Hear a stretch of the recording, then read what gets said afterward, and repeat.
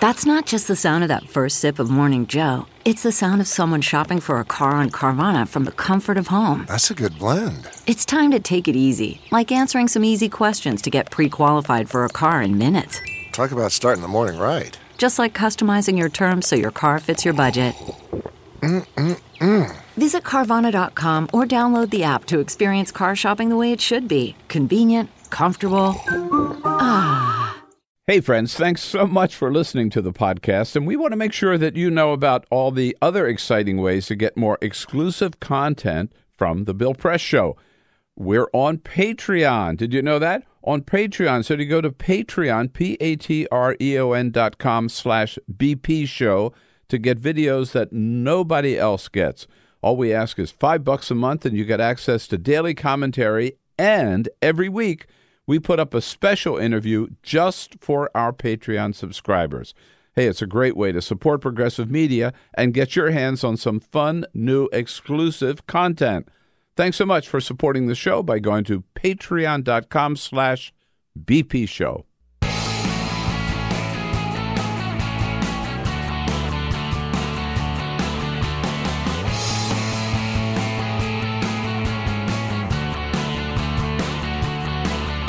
Giving you everything you need to fight the Trump administration. This is The Bill Press Show, live at youtube.com/The Bill Press Show. And another top Trump cabinet member bites the dust. Kirstjen Nielsen pushed out by Donald Trump. What do you say, everybody? Joins a long list of people whose careers have been shattered by getting close to Trump. What do you say, folks? Great to see you. Here we go on a big Monday, April 8, 2019. It is the Bill Press Show coming to you live from Washington, D.C. Coming out of the weekend. Hope it was a good one for you, a great one for you. Boy, spring burst open here in Washington, D.C. for sure. Cherry blossoms at their absolute peak, which just reminds us once again for this little, maybe 10-day period, you don't drive in Washington, D.C. because it's impossible to get around. Never saw so many people down around the tidal basin and the Washington Monument and the United States Capitol, too, as I did over this weekend. And it was a beautiful day. Temperatures up in the 70s. So hope you're having a good one wherever you are. And we welcome you to the program with lots to talk about. Yes, indeed, Kirstjen Nielsen, DHS Secretary. For the last, 18 months or so. She is out of a job. Went down to the White House last night for a meeting with the president. The meeting was not on his schedule. She walked in, the DHS secretary. She walked out, a private citizen. Donald Trump says, "You're not tough enough. I need somebody tougher in there." Somebody who's going to, I don't know, what does he want them to do? Take an axe to people crossing the border? I don't know. He won't be happy without that. At any rate, here we go on a great big Monday, April 8th. Looking forward to hearing from you, your comments on all the news of the day, and there is lots of it. Send us your comments on Twitter at BP Show. We'll catch up with you in just a little bit, but first, This is the Full Court Press. Just a couple of other stories making news. So this is very interesting. This has started taking hold around the country. States raising the legal smoking age to 21 instead of 18. Now, there have been 7 states that have already done this: California, Hawaii, Maine, Massachusetts, New Jersey, Oregon, and Virginia. Well, over the weekend, there was a new state that joined them: Illinois. Wow. Illinois. Governor J.B. Pritzker talking about it, not yesterday, but over the weekend. If there are young people who will travel over state lines to buy tobacco products because they can legally buy them there, then I urge the surrounding states to pass Tobacco 21 too. So they call the initiative Tobacco 21 years old to buy tobacco, obviously. And he was pushing the states around Illinois to make the same change. You ought to make it 99. Yeah, right. Seriously. Somebody proposed that not so long ago. I think we talked about 98 or 99, something like that. If you live that long, then you can smoke. You can have a cigarette. Yeah, sure. right. Yeah, absolutely. Yeah. But again, this is taking hold. I just saw the outgoing head of the FDA, I think it is, was talking about how he made a big mistake by encouraging vaping. Oh, Because interesting. so many teenagers now, they get into it, and then they move from there to cigarettes. Yeah, totally. No, I see that. Speaking of the health of the country, this is a little disturbing because the Trump administration says that they are planning to shift much of the inspection power for pork producers away from federal inspectors and into the hands of employees that run pork producing plants. Oh, great. Yeah, we can trust that. Don't see how anything could possibly go wrong there. They have proposed this new inspection system. It says that plant employees would be trained to work to understand some of the violations that may or may not be happening, and in the process, they would cut 40% of the federal inspectors that we currently have, making sure that the pork that we eat in this country is safe. They'll send those inspectors down to the border. Sure, yeah. I mean, might as Right. well. Right. It's pretty terrifying that they're doing this. I mean, they're putting the power directly back in the hands of the people who would be committing these violations. Absolutely. Fox in the henhouse, babe. That's it.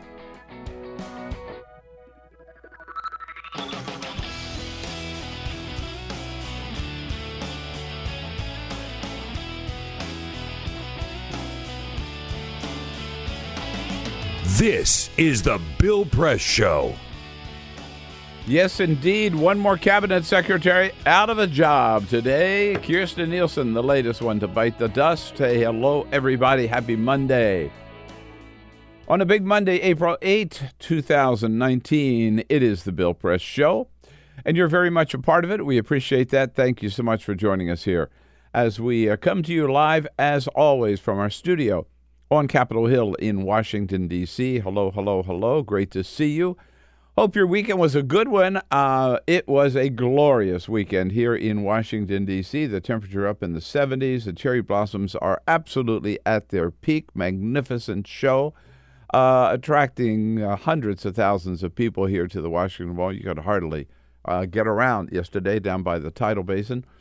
I made the mistake of going through there Saturday on my way to, I should say the driver. I was in the car I was in, made the mistake of going through there. We all have that problem. MSNBC sent, Fair enough. the limo, right? On my way to MSNBC, and there we go, down by the Tidal. I said, why did you come this way? Oh, man. But the crowds were great. People were happy, and again, the flowers are absolutely spectacular. Come see them. You have another maybe week or so before they go away. At any rate, wherever you are, I hope you had a great weekend and ready to dive into the news of the day and this big week, where we're taking a look at Donald Trump making another change in his cabinet, taking a look at the 2020 candidates. Boy, they were out there in force, of course, over the weekend, and taking a look at the big battle now over Donald Trump's tax returns. We do so, of course, on every platform that we can come up with, including online on YouTube, youtube.com/The Bill Press Show, the source of our podcast as well. Anywhere you can find your podcast will be there, but easiest way may be to go to online at YouTube/The Bill Press, youtube.com/The Bill Press Show. Also, we're joining on the radio statewide in Indiana, Indiana Talks. Oh, in Chicago, how about it? Chicago, looking good today on WCPT, all around Chicago, and on television, Free Speech TV, coast to coast. Let's start today. I got to start today. Let's get away from politics. I got to start today with my favorite story of the whole weekend. I got this on my phone, headline hitting on my phone yesterday morning about noon.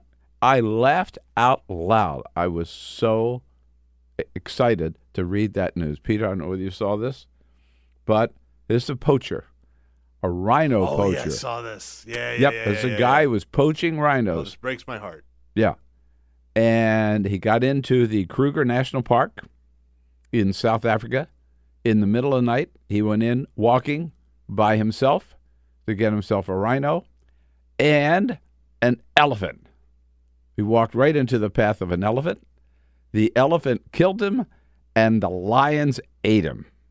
And I said, yes! Yes! I do love stories like I that. love that story. All they found was a skull and a pair of pants. Well, gosh, it breaks my heart. Breaks my heart. Breaks my God, heart. if anybody deserved it, served him right. This doesn't happen That should nearly happen enough. to every poacher. Yeah. Every single poacher. And big game hunters for that. I for would the put matter. them on the list Yeah, as well. I like, think you they're know. poachers. They're just poachers. Yeah, They're- no, that's a good point. They are poachers. They're legal poachers, right? Yeah. They're legal and illegal poachers. This Yeah. was an illegal poacher, and God love him. God love those lions and elephant for doing the right thing. Every now and then, we find a little balance in these these things. I love it. Hope that would get around. I thought you would hope that would stop the poaching. Unfortunately, it probably won't. But it gave me a great moment of joy over the weekend. I guess while we're on the wildlife, might as well segue to the next little wildlife. Did you see the picture of that Burmese python they found in the Everglades? Dude. 17 feet long. It's insane. I know. Man, I'm telling you. Whew. Forget about the alligators down there, right? Or the crocodiles, whichever they are. Well, I mean, No. you should worry about those too, but now you've got something else to worry You about. got something else to worry about. Yeah. The pythons that people have released, and they've taken over. We know the python and the Everglades. And they go down there. I think they're rewards for finding a python, right? No, there are. Yeah, yeah. It's important to mention that they are not a native species. No. These are ones that people have released to pets or Yeah. something, and it's a perfect environment for them. Absolutely. Yeah. And they've sort of taken over. And this was in the Big Cypress swamp. She was 17 feet long, weighed 140 pounds, which is not that, that's a lot. That's a but I big mean, snake, man. It's a big No, snake. I hear you. You're right. Yeah. But, if I see a 17-foot long, 140 Oh, no, pound man. snake, Feet- I'm going the other way. Feet do your duty. Yes, exactly. Exactly. Had 73 fertilized eggs inside of her. So there could have been a lot more pythons. Think about that. I mean, Yeah. how quickly they could spread down there, and they're so Yeah. dominant. I mean, Well, they're you have 73 babies yeah. all at one time. Sure. In And that environment, perfect climate, take off. And right? they're eating alligators down Yes. there. Some Yeah. of these pythons. Right. So, anyhow, that is your. I know you thought you were watching suddenly the National Geographic channel here, or listening to it, but that's all the wildlife for today. Hey, Until look. we get to Donald Trump. Well, there's not a lot of difference between snakes in Florida That's right. and the Republican Party here in Washington, D.C. At least the Trump White House, right? Yeah. Yep, I'm telling you, she walked into a meeting with the president last night at the White House. She walked in as a cabinet secretary, and she left as a private citizen. Of course, we're talking about Department of Homeland Security Secretary Kirstjen Nielsen. She's been there on the job 16 months. Donald Trump not happy with her. He doesn't think she's tough enough. Never thought he's been bitching about her for a long time, saying that she wasn't doing enough, and he might have to fire her. But it looked like she had made her peace with the president. She was down there with him Friday in another one of his phony photo ops at the border, and came in to see him Sunday night. And he just wants more tough actions down there. Doesn't want any balance at all in terms of humanitarian considerations when it comes to the border. He was angry at her because she privately opposed his closing the border, closing even ports of entry, closing even commercial traffic coming in from Mexico, which, of course, he backed down last week. But he wouldn't forgive her for opposing that. And again, not tough enough. I mean, this is a woman who kept kids in cages, yanking the kids from their mothers, from their families, keeping them in cages, and Kirstjen Nielsen saying we had no choice. This was our job. We have to do our job. We will not apologize for doing for our job. We have sworn to do this job. Right. So everything Donald Trump wanted, she did, in terms of cracking down, in terms of deporting people, in terms of locking people up, in terms of separating families.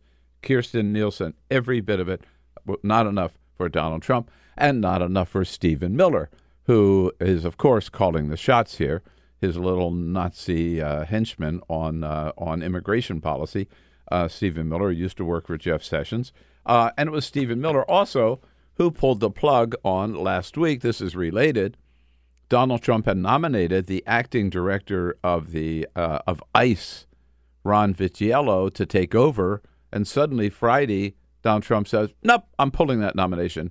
I changed my mind because they found out that he had said something maybe mildly suggesting that they had to consider each of these cases individually, or that there might be some that you could possibly, put it this way, suggesting you could possibly go too far on your harsh treatment of refugees and immigrants. And so he had his nomination yanked, and she lost her job, both over the weekend. You know, that clip that we just played of her saying, this was our job, right? And this is in no way a defense of her. This is what she was instructed to do. Yes. And right. This happens sometimes in history. And she did it. That we can point to. But she did it. She did it. No, I have no... But this comes directly from Donald Trump. Right, absolutely. But I have no sympathy for her. None at all. She took that job, and she should have known better. So there were 100,000 people across the board were apprehended. Not really apprehended. 100,000 people, we have to realize this, turned themselves in at the border seeking asylum. These are not people who were apprehended crossing the border and then running for it. No, they walked across, looked for a border patrol agent, and turned themselves in with their family. 100,000 last year, last month rather, the most in about a decade. Donald Trump, blamed her. Well, I guess you should blame her because, last time she was seen, she was down in El Salvador telling people, go to the United States, come on, it's a great country, come on up, we want you. Yeah, get in the caravan. She was the leader of the caravan. If you believe Donald Trump, that's what she was doing. Down in Guatemala, Honduras, saying, come on, free tickets to the United States. Blamed her for the whole thing. She is out of a job. But again, she is hardly alone. I made a little list last night of some of the people whose careers have been wrecked in the last 2 years, right, by Donald Trump. You could probably add to this list, but let's go. Secretary of State Rex Tillerson. Remember all these people. Remember these names. Attorney General Jeff Sessions. Chiefs of Staff Reince Priebus and John Kelly. Press Secretary Sean Spicer. Cabinet Secretaries Scott Pruitt, Ryan Zinke, Tom Price, James Mattis, and David Shulkin. White House Counsel Don McGahn. Communication Directors Hope Hicks, Anthony Scaramucci, the Mooch, and Bill Shine. FBI Director James Comey, Deputy FBI Director Andy McCabe, National Security Advisors Michael Flynn and H.R. McMaster. And then don't forget Omarosa, the acting AG Sally Yates, K.T. McFarland, who is also in communications at the White House, Steve Bannon, Nikki Haley. Think about it. I mean, that's insane. I mean, I know we've seen this and we know it's a lot, but when you really put them all in one place like that, when you add them all up, I saw either CNN or the Politico this morning have just a big long chart of all these people, and these are people. I mean, by the way, there are hundreds more of whose names we don't know. I mean, these are just the ones whose names we know. Good point. And these are people who had a fairly good reputation. They've been around or whatever. I mean, some of them, not Steve Bannon. And they took a job with Donald Trump, and they're done. They're done. Their career busted, right? Their reputation gone. Anybody today who would take, given this, and what we've seen for the last 2 years, anybody today who would take a job with Donald Trump is an idiot. I don't care who you are. Let me tell you, Mick Mulvaney, he may be riding high today. He'll be out of there within 6 months. I bet you, with the exception of Jared Kushner and Ivanka Trump, nobody is safe. Hey. Mike Pence, man, if I were him, I'd be looking for another job. Because I'll bet you, chances are dollars to donuts, he will not be the vice presidential nominee. Donald Trump would turn on him in a New York second, just like he's turned on everybody else, including Kirstjen Nielsen. And, to your point, you have to think about one of the absolutely. To that point, one of the things that's so illustrative of that is one of the very first people to leave, but Sean Spicer did not last long in his job as press secretary. Right? Yeah, 6 months at the most. And so your White House press secretary, you look at what other people have gone on to do, right? Jay Carney works with Amazon now, one of the biggest companies in the world. Robert Gibbs went to go work with Uber. Like all these different. Josh Earnest, Josh Earnest at MSNBC. It's an immediate stepping stone to like a big job, right? And Sean Spicer got. Look at Dana Perino, even. Nothing. No, nothing. Nothing. Yeah, even Dana Perino, even the Republican press secretaries could go on to have Ari very Fleischer. Successful careers. Yeah. In other fields. Nobody wants Sean Spicer because Donald Trump poisoned him, and he.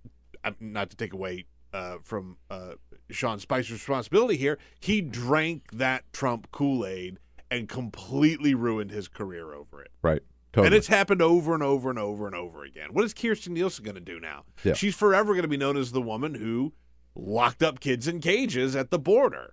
Yeah. Well, by the way, same with John Kelly. John Kelly was one of our most respected and admired generals, and took a job as first DHS Secretary and then White House Chief of Staff. Nobody respects him anymore. He's a joke. Yeah.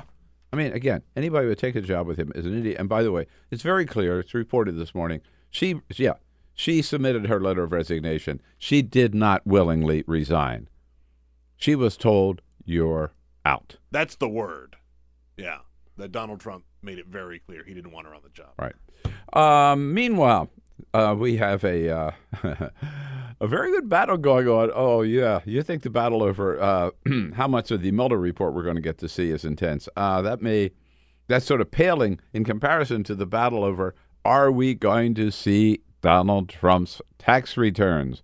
As we reported last week, and I've done a little more research in this over the weekend, Chairman Richard Neal from Massachusetts, who is chair of the House Ways and Means Committee, wrote a letter last week to the IRS commissioner saying that as allowed and called for in the Constitution, we are requesting 6 years of the president's tax returns, and we want them by April 10, which is Wednesday.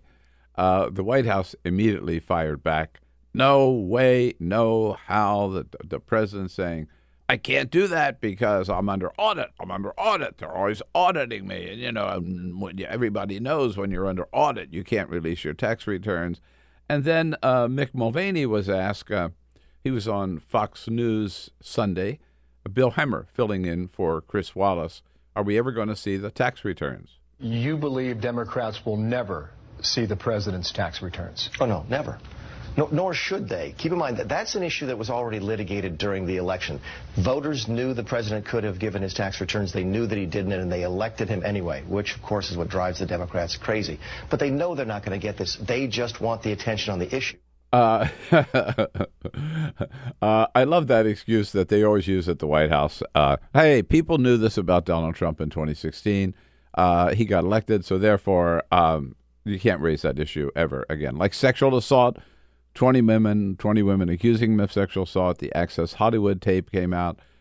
So because he was elected from now on, it is okay for anybody to grab women by their crotch, plant kisses on them without their asking, brag about it. That's okay because Donald Trump did it and he got elected. So it's okay to cheat the IRS, not release your returns, not even pay your taxes because everybody knew that Donald Trump didn't before 2016. He got elected. Therefore, you too can now cheat on your taxes or refuse to release your tax returns. They're making it a big deal. I think it is a losing argument for them. The law is, again, I looked into this over the weekend, writing a column about it today. The law is very clear. It's from 1924, way back in the famous teapot, after the Teapot Dome scandal, which up to the time was the biggest financial scandal involving any president or members of his cabinet. And Congress wrote a law saying we've got to be sure that there are no financial improprieties in our top elected officials of the executive branch and his cabinet members. So therefore, we give Congress the authority to seek and to see their tax returns, to make sure they're paying their taxes. They don't have any big loans to some questionable people. They don't have business deals that might influence their decision-making in the executive branch. And the law clearly says, this is again since 1924, that if Congress makes that request, the IRS commissioner must release those returns to Congress, to three different committees in Congress. It doesn't say you have to do that for everybody except the president. It doesn't say that. It says everybody, no exceptions. It doesn't say you have to release them unless they're under audit. Doesn't say that at all. If Congress requests, the IRS commissioner must do so. Now, the IRS is part of the Treasury Department, so ultimately the decision as to whether or not to comply with this request from Congress will be made by Treasury Secretary Steve Mnuchin. Talk about another ass kisser and suck up to Donald Trump. But if Steve Mnuchin refuses to do so, he could be held in contempt of Congress. So what do we know about this request? Number one, we know it is totally legal. The law is clear. Number two, we know that being under audit is no excuse for not releasing your tax returns. Richard Nixon was under audit, and Congress requested his tax returns. Nixon gave them to Congress. Three, we know that this is not that unusual. Every president since Nixon has released his tax returns, and since every president, I think since it was Jimmy Carter, maybe in 1980, but since the 1980s, every presidential candidate of any major party, either major party, Democrat or Republican, every single nominee of Democratic or Republican nominees since the 80s has released his or her tax returns. Some of them a couple of years. John McCain was a couple of years. Mitt Romney, a couple of years. Hillary Clinton, I think, was 8 years. But every single nominee, until Donald Trump, had released their tax returns. So this is something that's just like normally done. And the question is, two things about the audit. Think about this. One, if it is true. By the way, let's stop here for just a second. Donald Trump claims he's under audit. We really don't know whether he's under audit or not. Dan Kildee, our good friend from Michigan, Congressman Dan Kildee, a member of the Ways and Means Committee, has raised this question. He said, damn it, we're going to find out. We are looking very carefully right now as to whether or not the IRS is properly auditing and enforcing tax law on the President of the United States. So we don't know for sure that it's under audit. We just have Donald Trump's words that he's been under audit for years and years and years. Okay, now back to what that means, what that tells us. Number one, if he is under audit, and he's been under audit for this long, it tells you there's a good reason why he's under audit. It tells you that they found a lot of problems. It tells you he's playing all kinds of games that the IRS doesn't like otherwise, and they have suspicions about a lot of wrongdoing. Otherwise, they wouldn't be auditing his tax returns, number one. And number two, what else does it tell us? That if Donald Trump doesn't want to release his tax returns, he knows there's stuff there that he doesn't want, that would do him damage, that is not good, that he has been playing games, and who knows what it is, that he's not as wealthy as we think he is, that he has not given as much money to charity as he claims that he has, that he's got some outstanding loans maybe to Russian banks or to German banks, or who knows. There's got to be some pretty embarrassing stuff in there. Otherwise, he would release his tax returns. So this whole thing is going to come around, I think, and bite Donald Trump in the ass. It's only a matter of time before that happens. Meanwhile, Donald Trump he went from the border to Los Angeles for a little fundraiser, and then back to Las Vegas, where he spoke yesterday at the Republican Jewish Coalition. First thing he did was promise again that he is going to close the border. I mean, yeah, he backed away from it last week, but he still won't let go of it. I'm okay with it. I don't want to do it, but I'm okay with it. I'll do it. I'll do whatever is necessary to stop an invasion of our country. That's what it is. There it is. Invasion of our country. And remember, these are American Jews, Republicans, the Republican Jewish Coalition. Remember a couple of weeks ago that Congresswoman Ilhan Omar got into a lot of hot water because she talked about the fact that some Republican Jews, particularly, might have a dual loyalty. Not a good phrase, misspoke, should not be accusing people who support Israel of being traitors to their own country. But remember that when you hear Donald Trump talking about Bibi Netanyahu, again, to this group of Americans. But I stood with your Prime Minister at the White House to recognize your Israeli Prime Minister sovereignty over the Golan Heights. The Golan Heights is something I've been hearing about for a long time. No, he is not your Prime Minister. He is not their Prime Minister. They are Americans, Mr. President, and sadly, you are their president, and Bibi Netanyahu is the Prime Minister of Israel.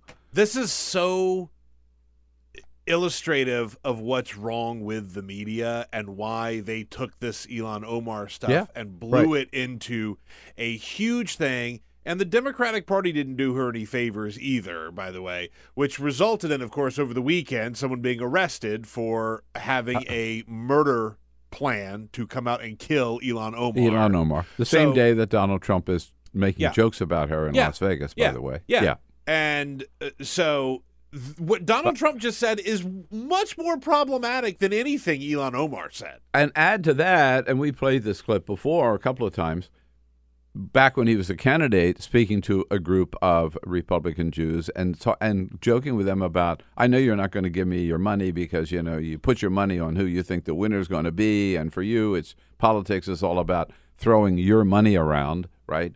And wasn't it Ilhan Omar who also said it's about the Benjamins, right?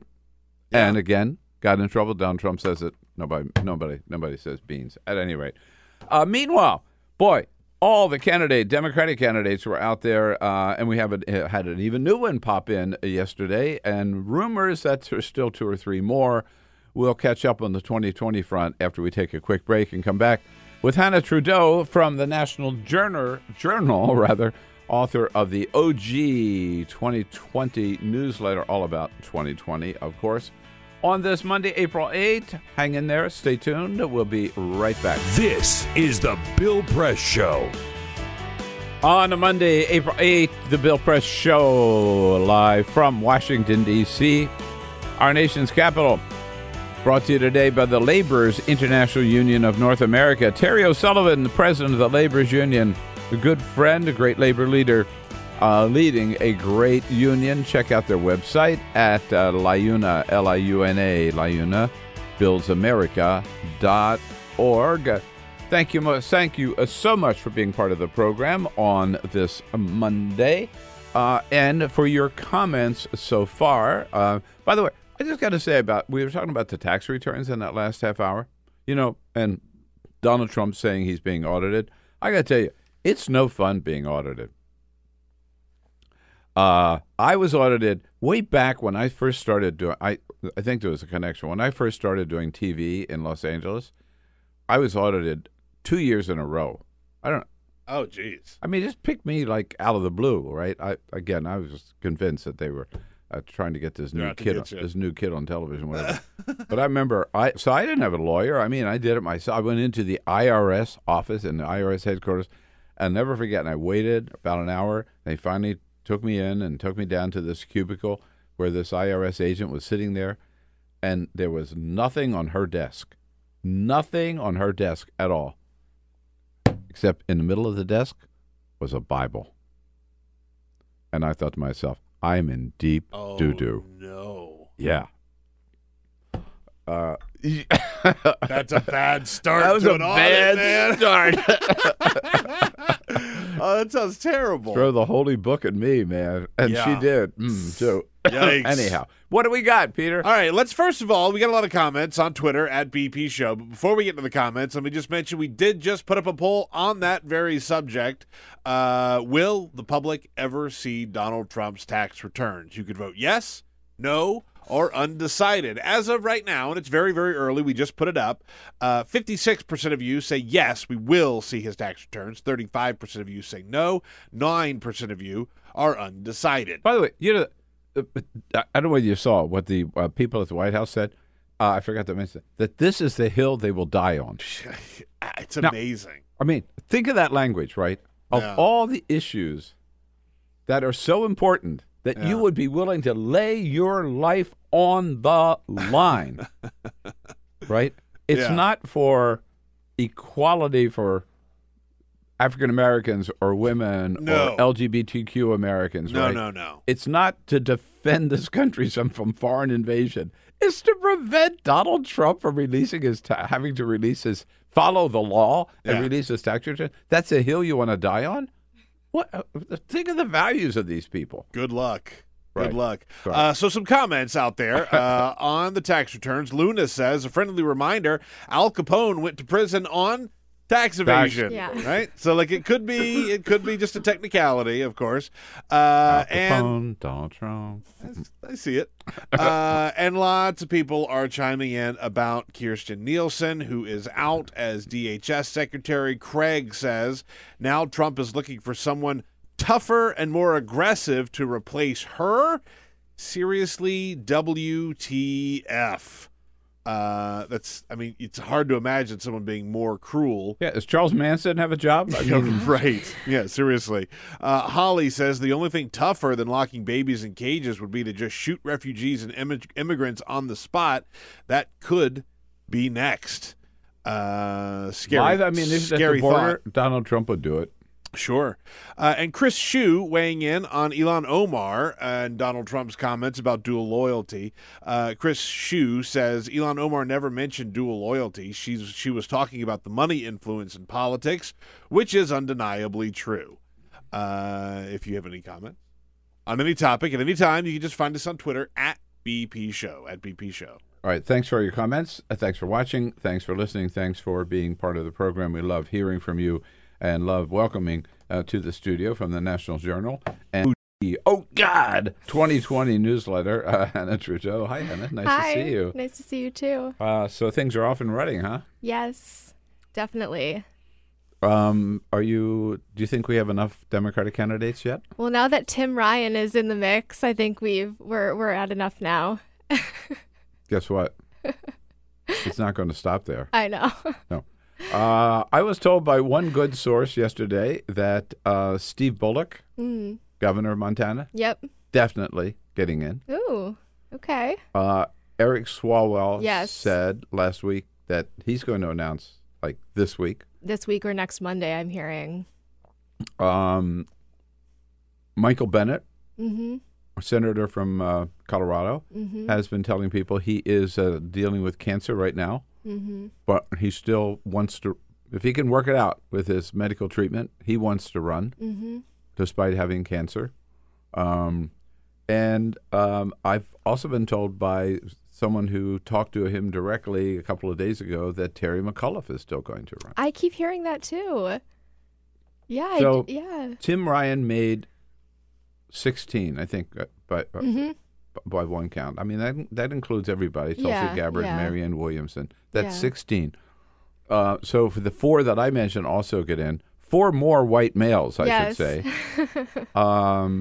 Then that would be 20. The DNC says the limit they're going to have for the first debate is 20. Yes. I guess we'd be at max. So Michael Bloomberg will have to forget about it. Oh, my gosh. Yeah, right. Yeah, I guess I keep forgetting that Michael Bloomberg would potentially compete in the wait a Democratic debates. Wait a too. minute. We have to add Joe Biden. I was waiting for you to say no, Biden. Joe Biden. No, what am I saying? Right, he's not in yet. So that would be 21. Yeah. Somebody's got to go. They'll make an exception for Biden.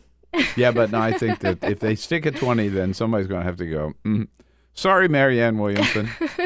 Or sorry, Ouch. Tulsi Gabbard. I'm not sure which one would, but I don't think either one of them will make the current criteria either. But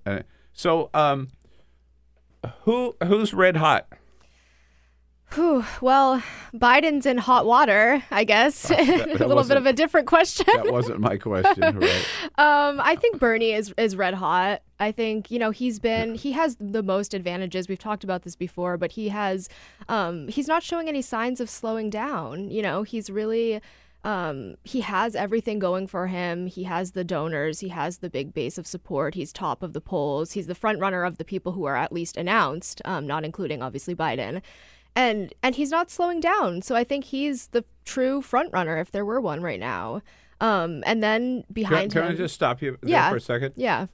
Because I had a call from a good friend of mine who's sort of senior political reporter for the Los Angeles Times, Doyle McManus, and who is working on a column this weekend about that very topic, right? And he asked me, and my response was the same. There's a tendency to write Bernie off. Yeah. Because he's older. Yeah. He ran the last time. And that people are saying, that was Bernie's time, right? Yeah. Okay, come and gone. Yeah. And he can't, repeat the magic. But I said, but if you look at what he's doing, he belies that. I mean, he is getting the bigger crowds than anybody else. Yeah. He raised more money than anybody else. He has a bigger grassroots. I saw over the weekend 1 million people have volunteered to work for Bernie. 1 million people. I know. That's incredible. I know. Right? Yeah. Nobody else has an army like that. No. And so Elizabeth Warren or Kamala Harris or Beto O'Rourke or any of them have a big hill to climb just to get up where Bernie is. And then you add to that the fact that Bernie's message basically is, whereas before it was considered that radical, crazy Bernie, now everybody's singing from the same songbook. Yeah.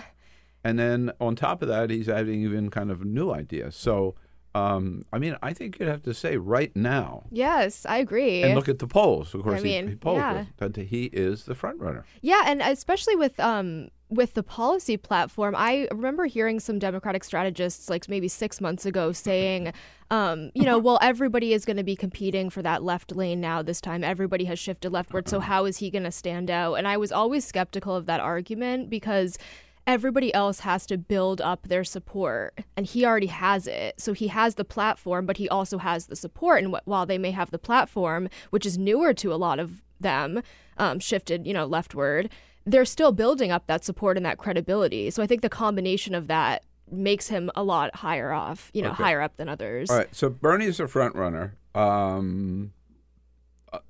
It seems also that Pete Buttigieg is the one now who's getting all the attention. I just saw Morning Joe just did about 10 minutes on his speech MSNBC in LA loves this him weekend. also, which doesn't hurt. He's got the cable news primary going for him.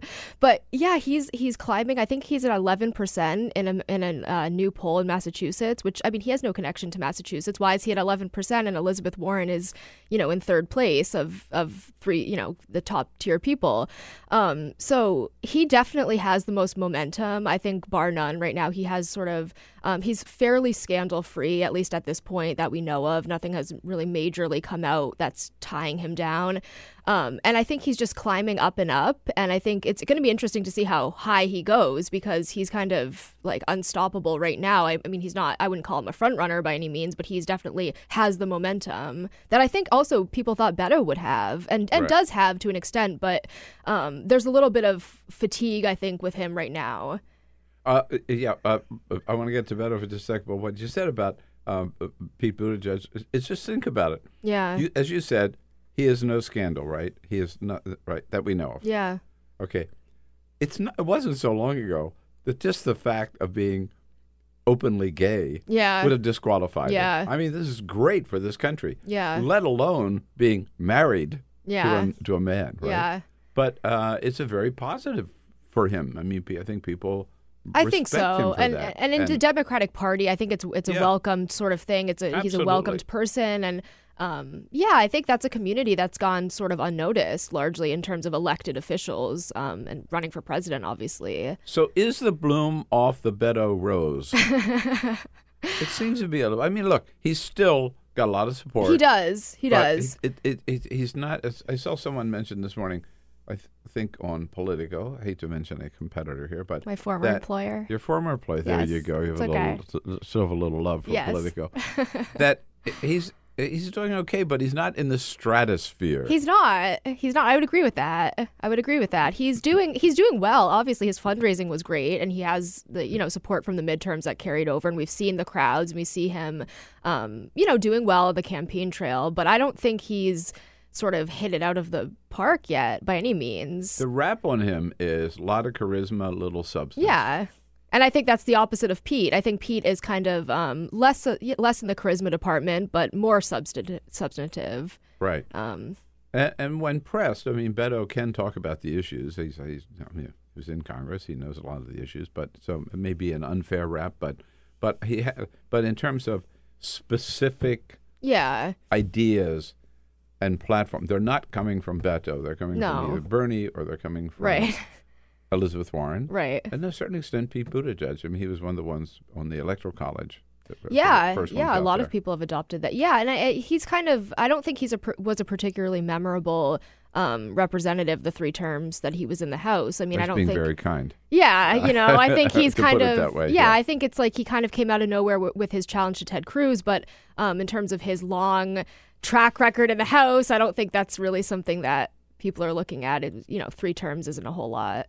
Right. So we saw that, but in speaking of Beto, he was in Iowa, where there is a good showing of wind power in Iowa, largely in part, and thanks to the Republican senator, long time, Chuck Grassley, who's a big champion of wind power.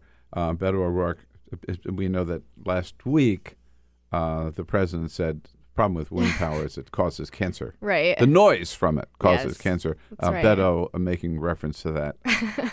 Contribute to the vitality and success of that community. And you want to know what made that possible? Those wind turbines that do not cause cancer. Yeah.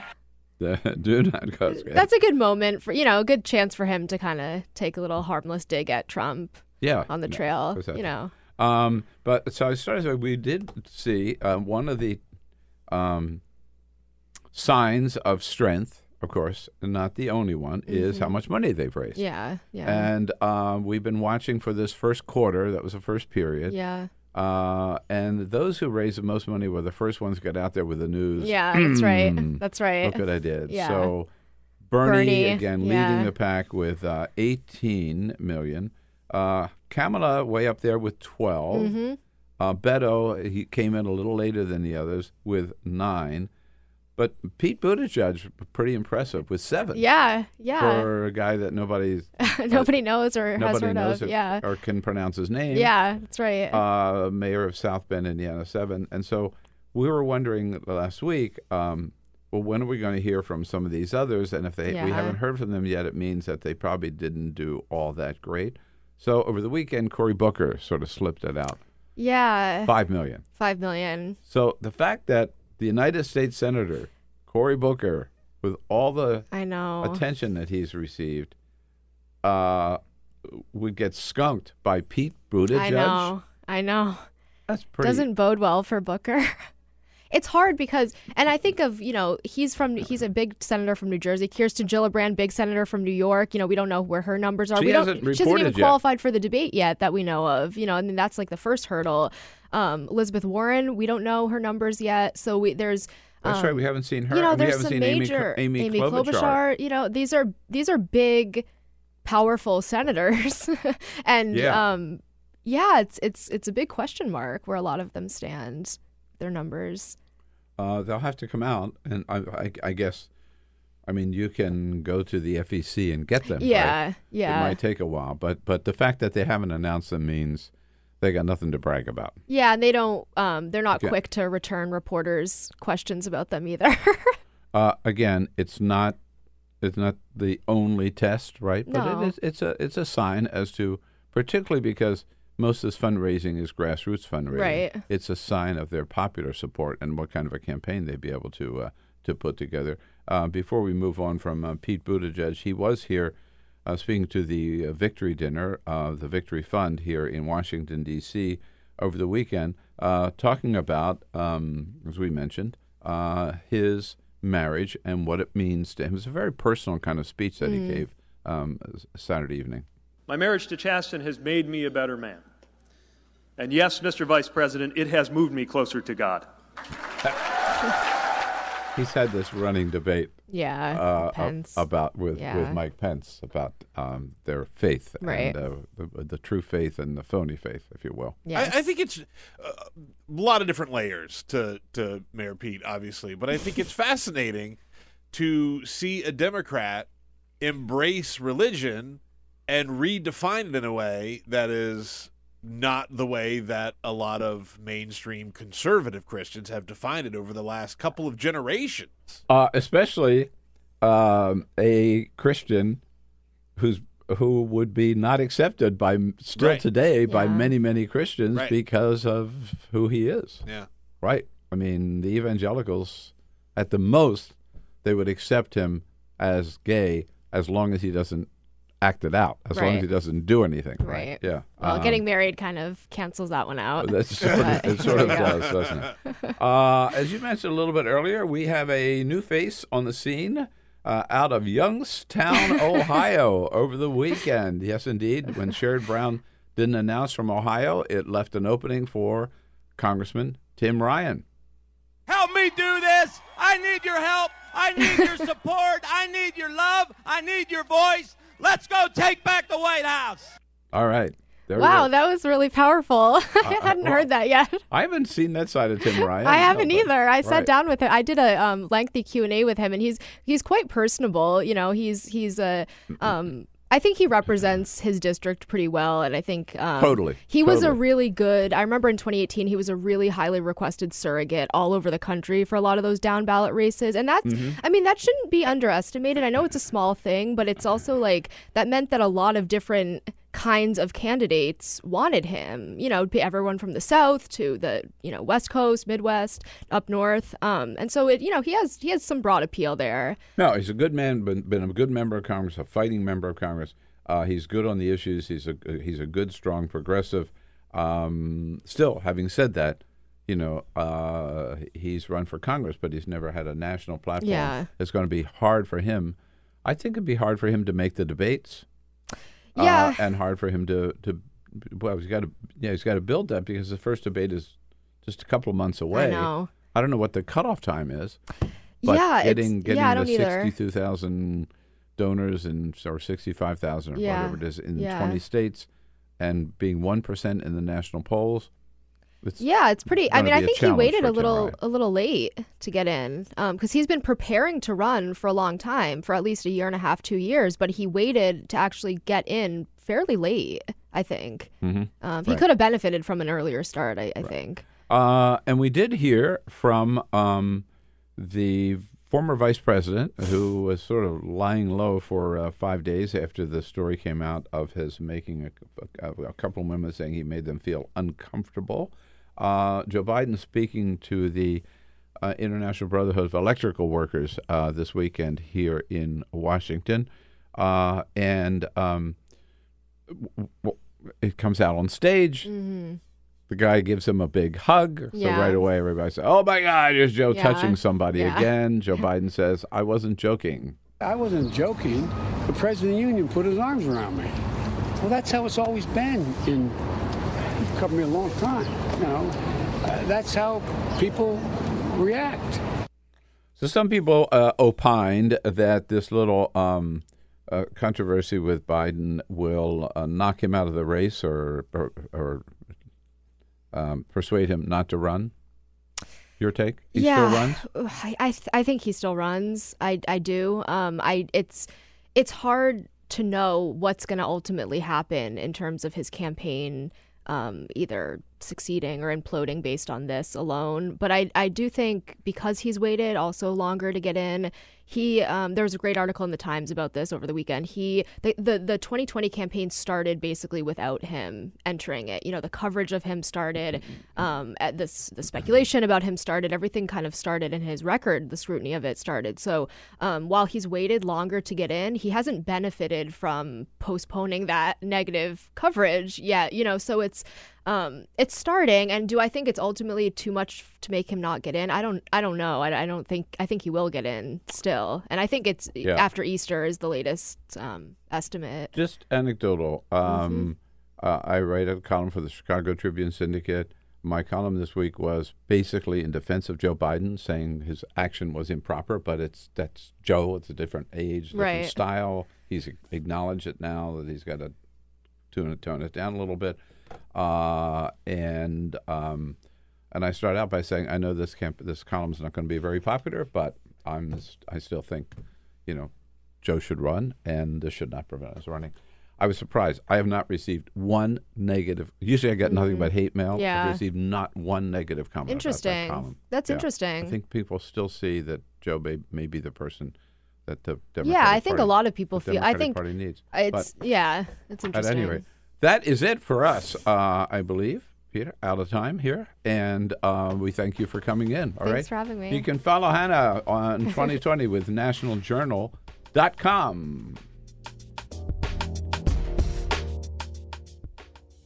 Hey friends, don't be a stranger. Keep up to date with all of the Bill Press Show happenings around the clock on social media. Here's how. You can follow us on Twitter at BP Show or on Facebook at www.facebook.com/Bill Press Show and on YouTube, youtube.com/The Bill Press Show.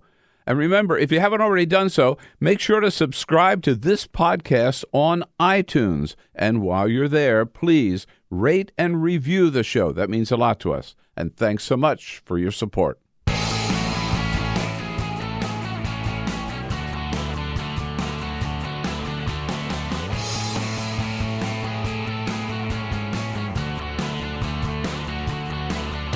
Giving you everything you need to fight the Trump administration.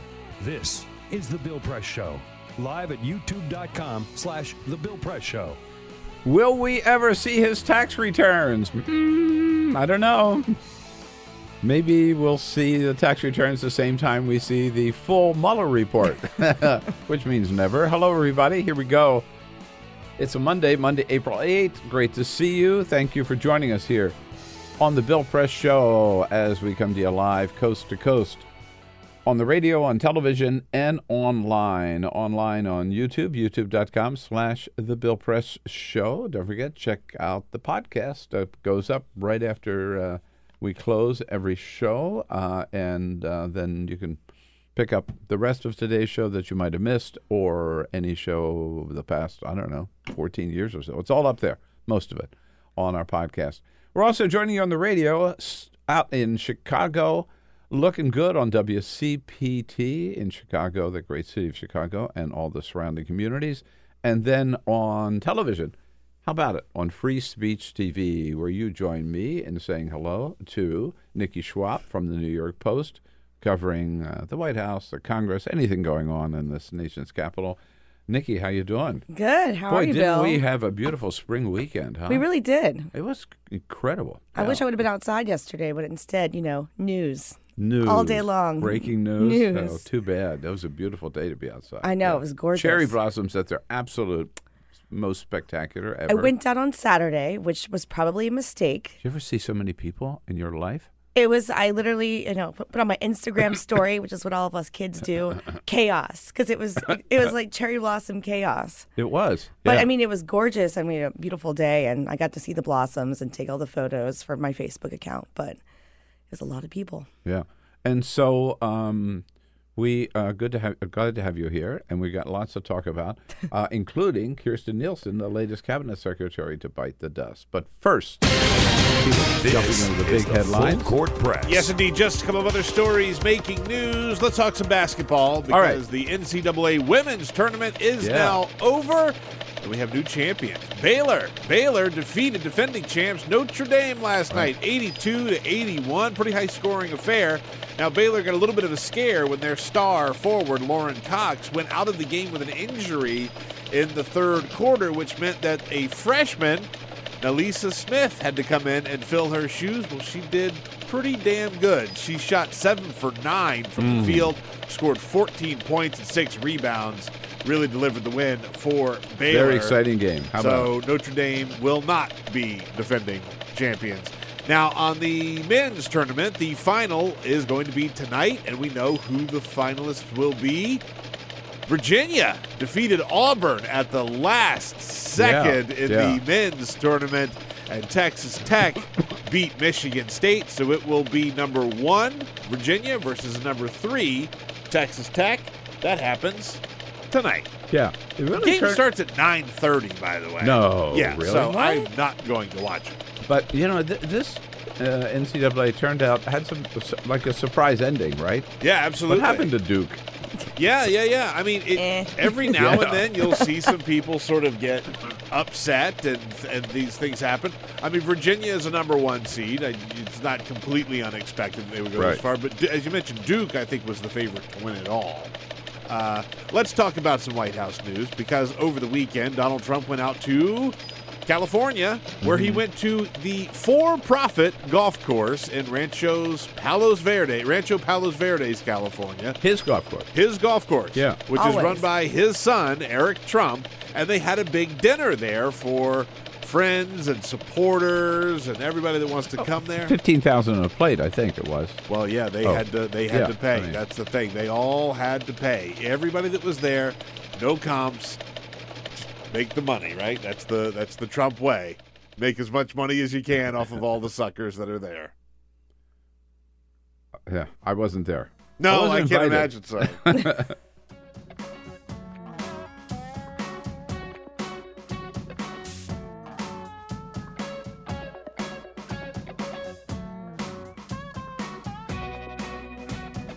This is the Bill Press Show.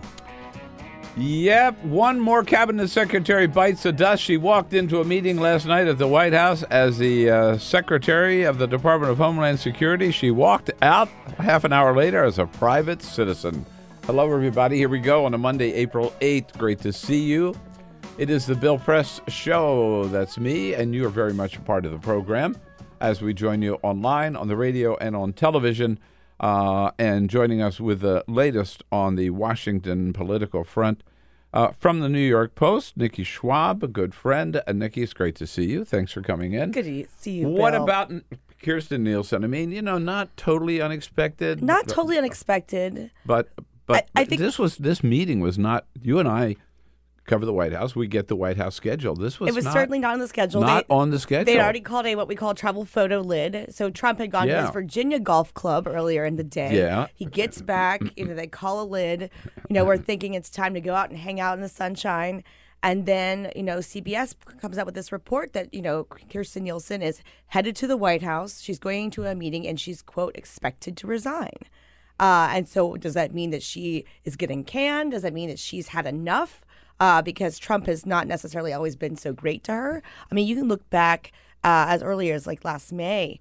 She was being, just screamed at for this migrant problem. He blamed. It was almost, as I said earlier, as if she was down in Guatemala saying, "Hey, come on up, man. We got free tickets. Caravan, let's do it. Let's do it. Caravan to the United States. We want you. We love you." No, I mean, you can't really blame her for all the migrant flows. No, and for asylum laws, which they exist, and we haven't changed them.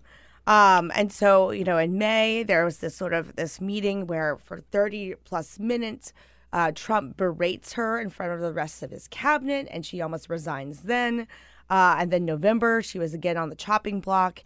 And, John Kelly was her mentor and really close friend. And so while he was still at the White House, and remember, he left in December, he was sort of like, you can't let Secretary Nielsen go. She's, doing as well as one could in this sort of impossible position. And then he leaves, right before the beginning of this year. And so, it was sort of predicted that at some point she would probably be shoved out, especially by, people like Stephen Miller, who are more of a hardliner on immigration than sort of she is shown to be behind the scenes. But it still seemed the timing was a little odd. I wasn't quite ready for it. And it's been reported, I don't know whether your sources tell you the same, that she resigned, yes, but not willingly. I mean, she was told, you're out. Yeah. And as you point out, he just doesn't feel that she's tough enough. Maybe because she's a woman. I don't know what that's all about. But at any rate, talk about not being tough. Here's Kirstjen Nielsen back when they were ripping kids from their mothers and putting them in cages. Yes. And even that, she defended publicly. You remember that press conference. All of that. Here she is. We have to do our job. We will not apologize for doing for our job. We have sworn to do this job. So she was as tough as nails, right? Yeah. All well, I the think way she was also, talking about nails, like clinging on to this job at that point as well. Yeah. And she had said when she testified before the Senate that she was, concerned about these children ending up with like non-parental units, whether it was another relative or a sponsor in the United States. So she'd been sort of wary of these kinds of policies, but then when she needed to, she was okay to sort of go out and say, like, I will be the face of this decision. And at that moment, Trump did like her. But, he likes you one day, and then the next day he's like, bye. But this story, you talk about one day to the next. You're not kidding. Friday, she's with him at the border. At the border. Right. Though I guess we should have seen the writing on the wall a little bit because his ice pick was sort of abruptly pushed out. I was going to ask you about that day as well. The same Friday. I think that was Thursday that happened. So let's back up. This is the acting director of ICE. Again, ICE, he's been praising ICE and encouraging ICE to be as tough as hell and boom, boom, boom. Ron Vitiello, the acting director, he names him to be the director. He hasn't come up for confirmation hearing yet, right? Correct. And then Donald Trump yanks the nomination away from him.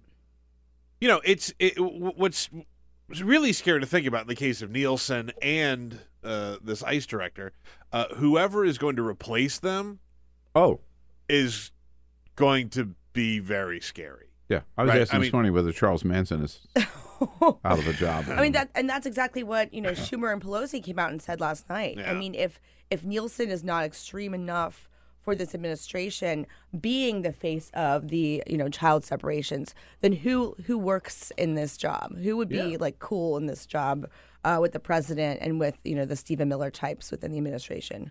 Or maybe we should just say Stephen Miller. But maybe they should just name Stephen Miller the cabinet secretary I'm sure and the ICE director. That both. Senate confirmation would be a great time for all involved. He would never get confirmed. Exactly.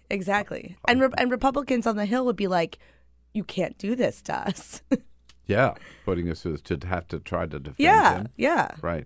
But seriously, no matter who it is, they're going to have that's going to be tough.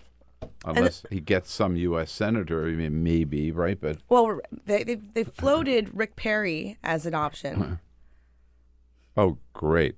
But I'm not sure. How about Rick Santorum? I'm not sure how serious that is. Well, Rick Perry kind of makes sense. Yeah. He's already been, he's already gone through the Senate. He has been like the best behaved cabinet secretary. I was going to say, I just completely forgot. No. He's the secretary. most invisible cabinet secretary. Yeah. And that's how he has survived. Exactly. But at the start of the Trump administration, if you would have told me that oops, Rick Perry was going to be like the one that, got to,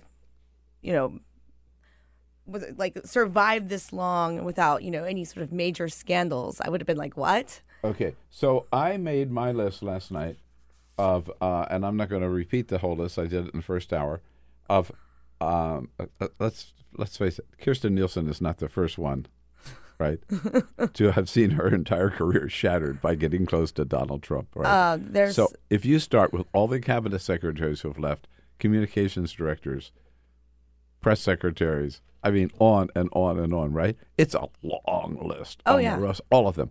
Here's my question. Why would anybody take a job with Donald Trump? You know, Mick Mulvaney, he's high on he's riding high right now. I'll bet you. He'll be out in 6 months. Yeah. Right? In the end, Jared and Ivanka will survive. Even Mike Pence. Mike Pence had better be looking over his shoulder. I think Ivanka will survive. I'm not even sure about Jared.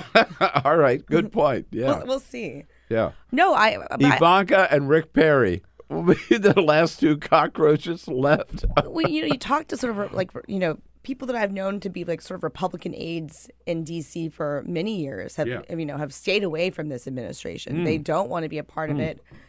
I mean, I too have several Republican friends who have been offered jobs. Yeah. Would not touch it. Who would make sense going into this administration as a career move. Yes. Who are like, why? Why would I do this? There'll be another Republican president at some point, and then I can, resume my trajectory. But no, I think, you look at, I always think of Sean Spicer, who I know personally, and who had a really great reputation around town when he was at the RNC. Yeah. And I'm not saying that his, reputation in D.C. is shattered, but, Trump turned him into, a national mockery at one point, defending his crowd size again and again. So it's not that I feel sorry for Nielsen because she took the job, right? And she defended his policies all the way through. At the same time, it's a crappy way to treat people that are loyal to you and who serve you well and go out of your way to serve you well. And right? she's young. I mean, she's got a career that, she's going to have to rebuild from this point. And, you don't want to be the person that's associated with something that I think, 5 years from now, we're going to look back and be like, I'm sorry, we did what? Like, what happened at the border? Yeah. Well, we know from James Comey and others that he demands loyalty, but it's a one-way street with him. Yeah. That makes sense. There's no loyalty coming back. No. Ask John Kelly, ask Steve Bannon, ask Kirsten, and today ask Kirstjen Nielsen. Yeah, there you go. What is, so are we ever going to see the tax returns? The president's tax returns? According to Mick Mulvaney, no. That's what he went on television and said yesterday. Right. We have that little clip. He was Bill Hemmer was filling in for Chris Wallace on Fox News Sunday. You believe Democrats will never see the president's tax returns? Oh, no, never. No, nor should they. Keep in mind that that's an issue that was already litigated during the election. Voters knew the president could have given his tax returns. They knew that he didn't, and they elected him anyway, which, of course, is what drives the Democrats crazy. But they know they're not going to get this. They just want the attention on the issue. Yeah, right. So, people knew in 2016 he hadn't released his tax returns, and he still got elected. Therefore, we never have to do it. And the White House says, I love this phrase. Somebody down there said, I think the attorney representing the president on this issue, this is a hill we're going to die on. I mean, it just makes me want them more. As a journalist, I'm like, what? Yeah, totally. What could possibly be in these tax returns? Right. If they're willing to die on this hill. Yeah. It's. I thought Mitt Romney's reaction to this was really interesting yesterday. He was on one of the Sunday shows, and he called the Democrats' sort of move to grab the tax returns moronic. But then he was like, "But I think that the president should release them." Yeah, okay, because he's going to just willfully release them now. Well, as we know, this could go, and the White House says they're willing to take it all the way to the Supreme Court. Yeah.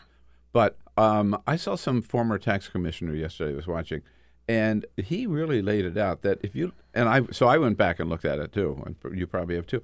If you look at the IRS code, it is clear. There is no ambiguity. No, it says there are three different committees in Congress under the code that have the authority to request the tax returns of anybody.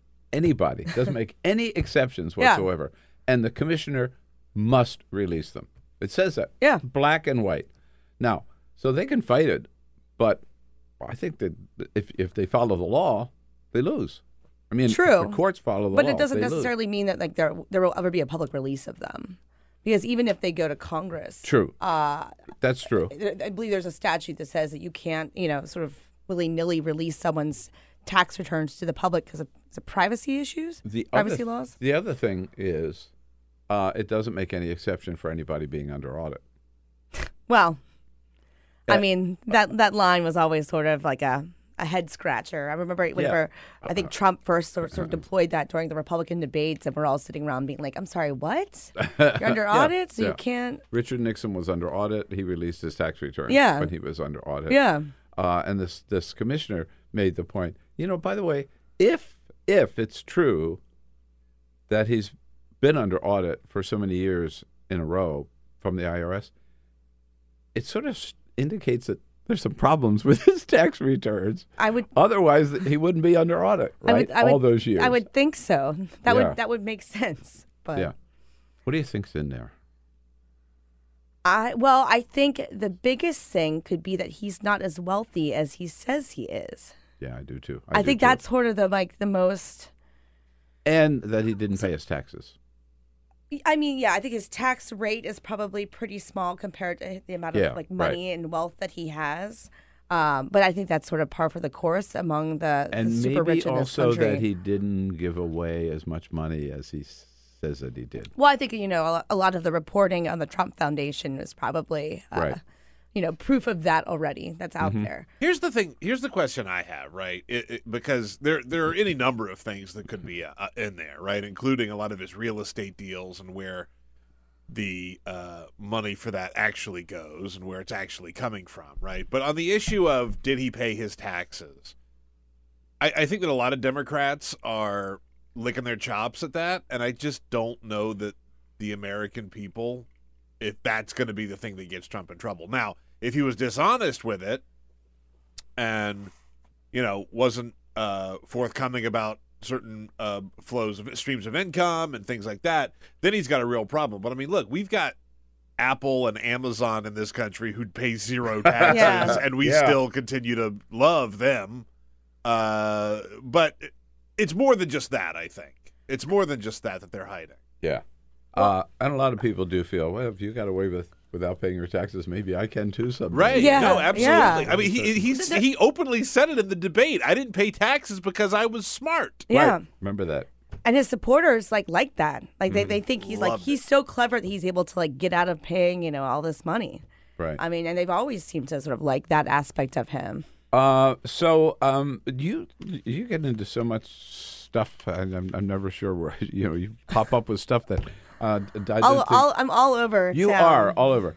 And do you remember also Devin Nunes, the congressman from the California Central Valley? They picked up 7 seats in Congress. Democrats picked up 7 seats, but they weren't able to get rid of Devin Nunes. He's still there. The former disgraced head of the House Intelligence Committee, forced to resign for playing some funny games and lies with the Trump administration. And now he's up to...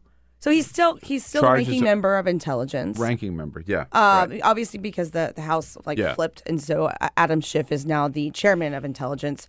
And so because of that, he's lost his subpoena power because he's in the minority. And so the Republicans had been sort of pursuing this whole, are people in the FBI and the DOJ anti-Trump? Remember this whole thing with Lisa Page and Peter Strzok and sending anti-text text messages supporting Hillary. That's why they started this investigation. And yada, yada, yada. This whole idea about FISA abuse. Should Carter Page have been under surveillance by the FBI? And what set off? What sort of got people onto Carter Page, and was it the dossier? And so, Republicans with Nunes are still sort of pursuing this line of investigation, but they can't do it on the congressional side really because they're not in control anymore. So what they've decided to do is they're going to give these 8 referrals to William Barr at the Department of Justice, basically asking the DOJ and the FBI to sort of take over their investigations that they had been doing up until January when the Democrats took over and started their own stuff. So that'll be interesting to watch. Peter Strzok and Lisa Page were both on the Hill. Strzok obviously testified in open session. Lisa Page did talk to Republicans and Democrats behind closed doors for hours upon hours. And I remember the Republicans really liked her testimony. So I believe the transcript of that is out. But, they really are convinced that there was some sort of, greater conspiracy going on within the Department of Justice at the beginning of this investigation into now President Trump. Well, they had their chance to pursue that. They did as much as they could. They proved nothing. I would say Devin Nunes and his friends may just have to accept the fact that they lost and they're no longer in control. And I don't know if Barr's going to want to, investigate the people within his ranks who have been, long-time government employees. I don't know. This is on the same score, in my judgment, of Lindsey Graham saying we need now a special counsel to investigate the special counsel. Yes. And how this investigation got started in the first place. I think we know how it got started in the first place. There was a guy named George Papadopoulos, big mouth, in England. Talking about how the Russians had dirt on Hillary Clinton. Yeah, right. Yes. And how they were getting this dirt in Hillary Clinton, and somehow that got back to the FBI, and they said, maybe we'd better look into this. Now, you would think that at some point, Hillary, quote, got off, or at least Republicans are mad that she did. And, Trump's people are saying that he, escaped the Mueller probe. So you'd think they would be even now and we can move on. But that is not what's happening in Washington. Right. You've been looking at Pete Buttigieg, too, huh? Yeah. I went to his fundraiser on Thursday night in D.C., which was really interesting. So it was packed. Wow. And, it's funny when I talk to, now I'm 35, I talk to, a lot of my millennial friends about who they like out of this, large and growing Democratic pack. And more often than not, Mayor Pete's their number one, which is interesting. Mm-hmm. I mean, he is like our age, basically. He's 2 years older. He's 37. He's 2 years older than me. And on my birthday, I was like having a cocktail in Miami, and he was announcing his presidential run. So that's that's sort of where he is in life. Well, you've got 2 more years. Yeah, I got 2 more years to get my bid together. But he's said a lot of really interesting things. I think if you look at sort of the victory brunch yesterday, where he talked again about Mike Pence. Obviously, they're both from the state of Indiana, but he, as someone who is Christian and on the left, has sort of used Mike Pence and sort of slapped him around. He talked to... In fact, we have this is the victory brunch, Mayor Pete, where he talked about his marriage. Mm-hmm. I think bringing him closer to God. Right. Here he is. My marriage to Kirstjen has made me a better man. And yes, Mr. Vice President, it has moved me closer to God. He's got this little thing going with Mike Pence. How can you be all the Christian that you say you are and be so close to Donald Trump? And he used that line during one of his, I think it was a CNN debate or CNN town hall. Right. The cheerleader for the porn star presidency, he said of Pence. And so he's really taking him to task, obviously because they're both from the same red state. So that makes sense. And we remember that one of the things that Mike Pence did as governor was sign that legislation that said that you don't have to serve, but you can discriminate against LGBTQ Americans. And my understanding is that is actually something that compelled Mayor Pete, who is trying to get reelected in a town that I don't think is necessarily all that blue. That's what compelled him to come out publicly. Oh, to come out publicly. Yeah. Was so, how Pence was going after the LGBT community. So you were at his fundraiser Thursday night here in front of just a fundraiser for his campaign. It was at City Winery out in Ivy City, which is sort of a new kind of hip place, and it was packed to the brim. Now I will say that with how DC is, it was pretty white, and also a lot of gay men, obviously, coming out to support one of their own. And there was a drag queen there, which was great, too. Part of the program? Yeah. Well, I don't know. At least a fan of Mayor Pete. But it's interesting to see somebody who I think months ago, people still can't pronounce his last name. I can't pronounce his name half the time. Buttigieg? Does that sound right? That's pretty good. We have it to 2 words. Buttigieg. Buttigieg. Yeah. Yeah. A couple of months ago, people didn't really know who he was.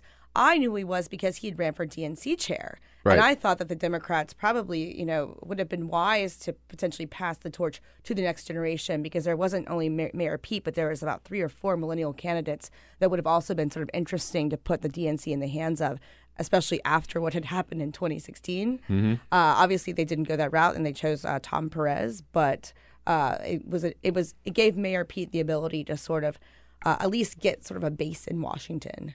And I think that's continued. And obviously, he's got a lot of support, within the Beltway and amongst the media. Now, I don't know how that's going to translate to voters, obviously, especially. Well, so far it's doing pretty well. I mean, he raised, we've talked about this earlier, $7 million compared to Cory Booker. Which I was surprised about. I wrote that story for us yesterday. And that Booker, who not only, he's been in the Senate since 2013, but remember that, when he was the mayor of Newark, he was sort of like a celebrity type mayor as well. He totally, was always in Washington. Either HBO or Showtime had done a special on him. Right. Now he's got Zuckerberg came and gave him all that money, right? He and Christie were together on the education reforms. I mean, he got a lot. His national profile was very high when he was mayor of Newark. Yes. And then when he came into the Senate, I wouldn't say he quite had a rock star status like a Barack Obama, but he was up there. I mean, people know who he is. And so it was surprising that some, Midwestern gay mayor is getting, $2 million more than Cory Booker. And Mayor Pete's still in the exploratory part of his campaign as well. He's supposed to potentially announce next Sunday. Right. We have, you mean officially announced, yes, right? Yes. Yeah, I lose track of these double announcements. Yeah, look, he's running. I mean, yeah, I think I feel like Gillibrand announced 3 different times. So. Yeah, and Tim Ryan did Sunday. I think that's the only announcement Tim Ryan's going to make. I don't know. Maybe he has another one scheduled. It is. Here's the 8th. April the 2nd was the deadline that Congress gave Bill Barr, for releasing the Mueller report. What's your take? Are we ever going to see it? We talked about we're going to see the tax returns. I actually think we are going to see it. I think that either it's going. It sounds like he's doing. Got to come out. His redactions, and then he's going to push it over to Congress. But Congress is like a leaky vessel, so somebody's going to leak that thing because they're going to feel like they're doing what's best for the American people, and I think that makes sense. We should see it, right? I think so. We paid for it. Yeah. And you would think that if it's truly not as bad, or if it's truly as good as Trump's people are trying to make it out to be for Trump, then it's now very interesting that they're not wanting people to see it. Right. And Trump, but I think there might be more pushback on the part of Congress, but Trump himself has said on a couple of occasions, I was down there at one of his walk-bys, going to the Marine one, where he said, I don't care. Yeah. Let everybody see it, right? Now, privately, maybe they're saying different things, but if that's his public stance. Well, it sounds like that was his public stance, and then aides within the White House were sort of we should not make this such a victory lap because there are some things that are not so great in that report, which I think were reflected in the 4-page Barr synopsis too. Okay. Now we'll let you go, but not after we get your comment on. As a member of the White House Correspondents Association, as am I, we have our big dinner coming up on April 27. He hasn't been there for the last 2 years, but the perennial question was Donald Trump going to show up this year? He made it clear again at this was in Las Vegas, talking to the Republican Jewish Coalition, whatever it's called. The dinner is so boring and so negative that we're going to hold a very positive rally. And that was actually talking to reporters on his way in, I guess. So he's going to do something different, Nikki. He's not coming to our dinner. He's going to hold a rally instead. That sounds so familiar. Isn't that what he did last year? And sort of the worst thing about that is that, if you're a political reporter, you might end up having to go cover the rally instead of go to the dinner. Depends on where the rally is, of course. Yeah. Right? Well, I'm sure it's going to be in some swing state. Some red state, probably. Yeah, or swing state. Yeah. But, the first time he did this was at the second Republican debate. Remember, he wasn't happy at the first debate because he got the question from Megyn Kelly. And then instead of coming to the second debate, he held a rally. His own rally. Yeah. So we'll have another MAGA rally. All right. Will we miss him at the dinner? I don't think so. I think it'll be okay. He hasn't been since the one where they made fun of him. No, he came back. Oh, he did? Yeah, he came back in 2015. Not as president. He hasn't Not as been, president, however. but right before he was starting his run. But you know, well, I don't care whether he comes or not, right? We may have more fun without him, but he's the president there, no matter who it is always treated with great respect. Absolutely. Absolutely. And it's a fun evening for everybody, but he just can't stand it. Great to see you. Thank All you, right? Bill. Thanks for working so hard over the weekend. Nikki Schwab from the New York Post, NewYorkPost.com. Niels Lesniewski covers the Senate for Roll Call. Coming up next here on The Bill Press Show. Don't go away. Quick break. We'll be right back. This is The Bill Press Show. On a Monday, April 8th, hello, The Bill Press Show, live from Washington, D.C. Our studio in Capitol Hill. We start out here and join you all across this great land of ours. Everywhere you happen to be, actually, all around the planet, online, on radio or television. We're right there alongside of you and brought to you today by the American Federation of Government Employees, the good men and women of the AFGE under President J. David Cox. Proud to get up and work for Americans every day as they keep our federal agencies running. We thank them for their good work and for their support of the program. Check out their website at afge.org and join me in saying a big hello to Niels Lesniewski from Roll Call, covering the Senate, particularly for Roll Call and a little 2020 stuff as well. Hey, Niels, it's good to see you. It's good to be back. We haven't had a chance yet this morning, so I'm going to get your take on. Bernie Sanders was out over the weekend. He was asked, he was actually on The Daily Show with Trevor Noah. He's been getting a little criticism because he's agreed to do a town hall on Fox. And the DNC said, we're not going to play with Fox anymore. We're going to have debates, but Fox is not going to carry any of our debates. So now Bernie is going to go to Fox for his own town hall. He responded to that criticism on The Daily Show with Trevor Noah. Trust me, I know Fox News. I know who they are, and I know the role that they are playing. So to me, it is important to distinguish Fox News from the many millions of people who watch Fox News. Right. And I think it is important to talk to those people and say, you know what, I know that many of you voted for Donald Trump, but he lied to you.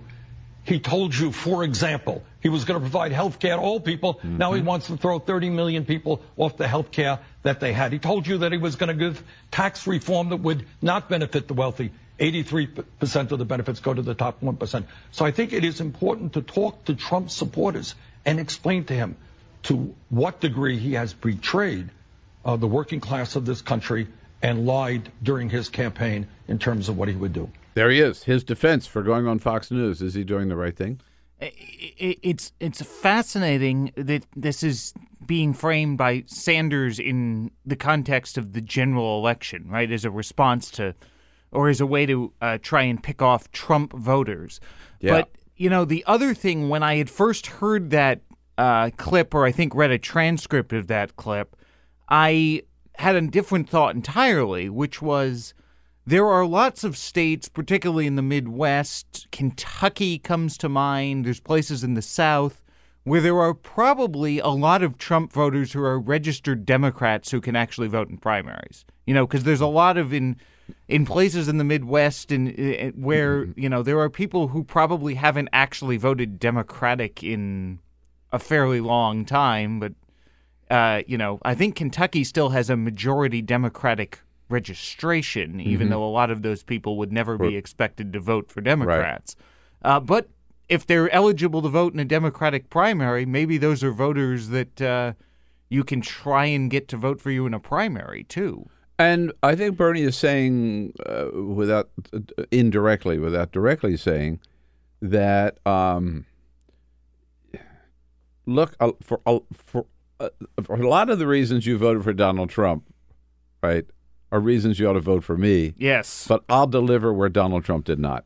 That seems to be the point, and it does raise this other point about about whether or not there should be debates on Fox, which is a whole separate conversation because if depends on who the host is or who the moderators are, right? But sort of the blanket refusal. What I had sort of said to someone, and I think I tweeted this as well, was if it were a Fox debate on the network versus Fox News, it may be a distinction without a difference, but that's a larger audience than CNN or MSNBC would ever have if they were willing to put a debate on.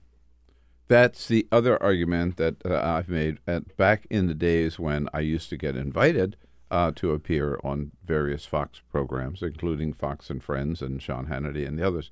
I would always go, and I get criticism from a lot of my friends for doing so, or Democratic friends particularly, but I said, hey, there are more eyeballs watching. I'm not going to change my tune because I'm on Fox. I'm going to say what I would say on CNN or MSNBC, but a lot more people are going to hear it.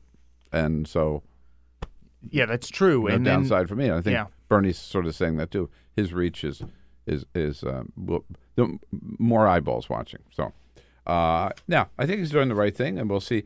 But I forget who is. I do know it's Brett Baer and Martha McCallum. Yeah, Martha McCallum. Yeah, not Martha McSally. Martha McCallum. That's right. Yeah, Martha McSally. That's where my mind went first.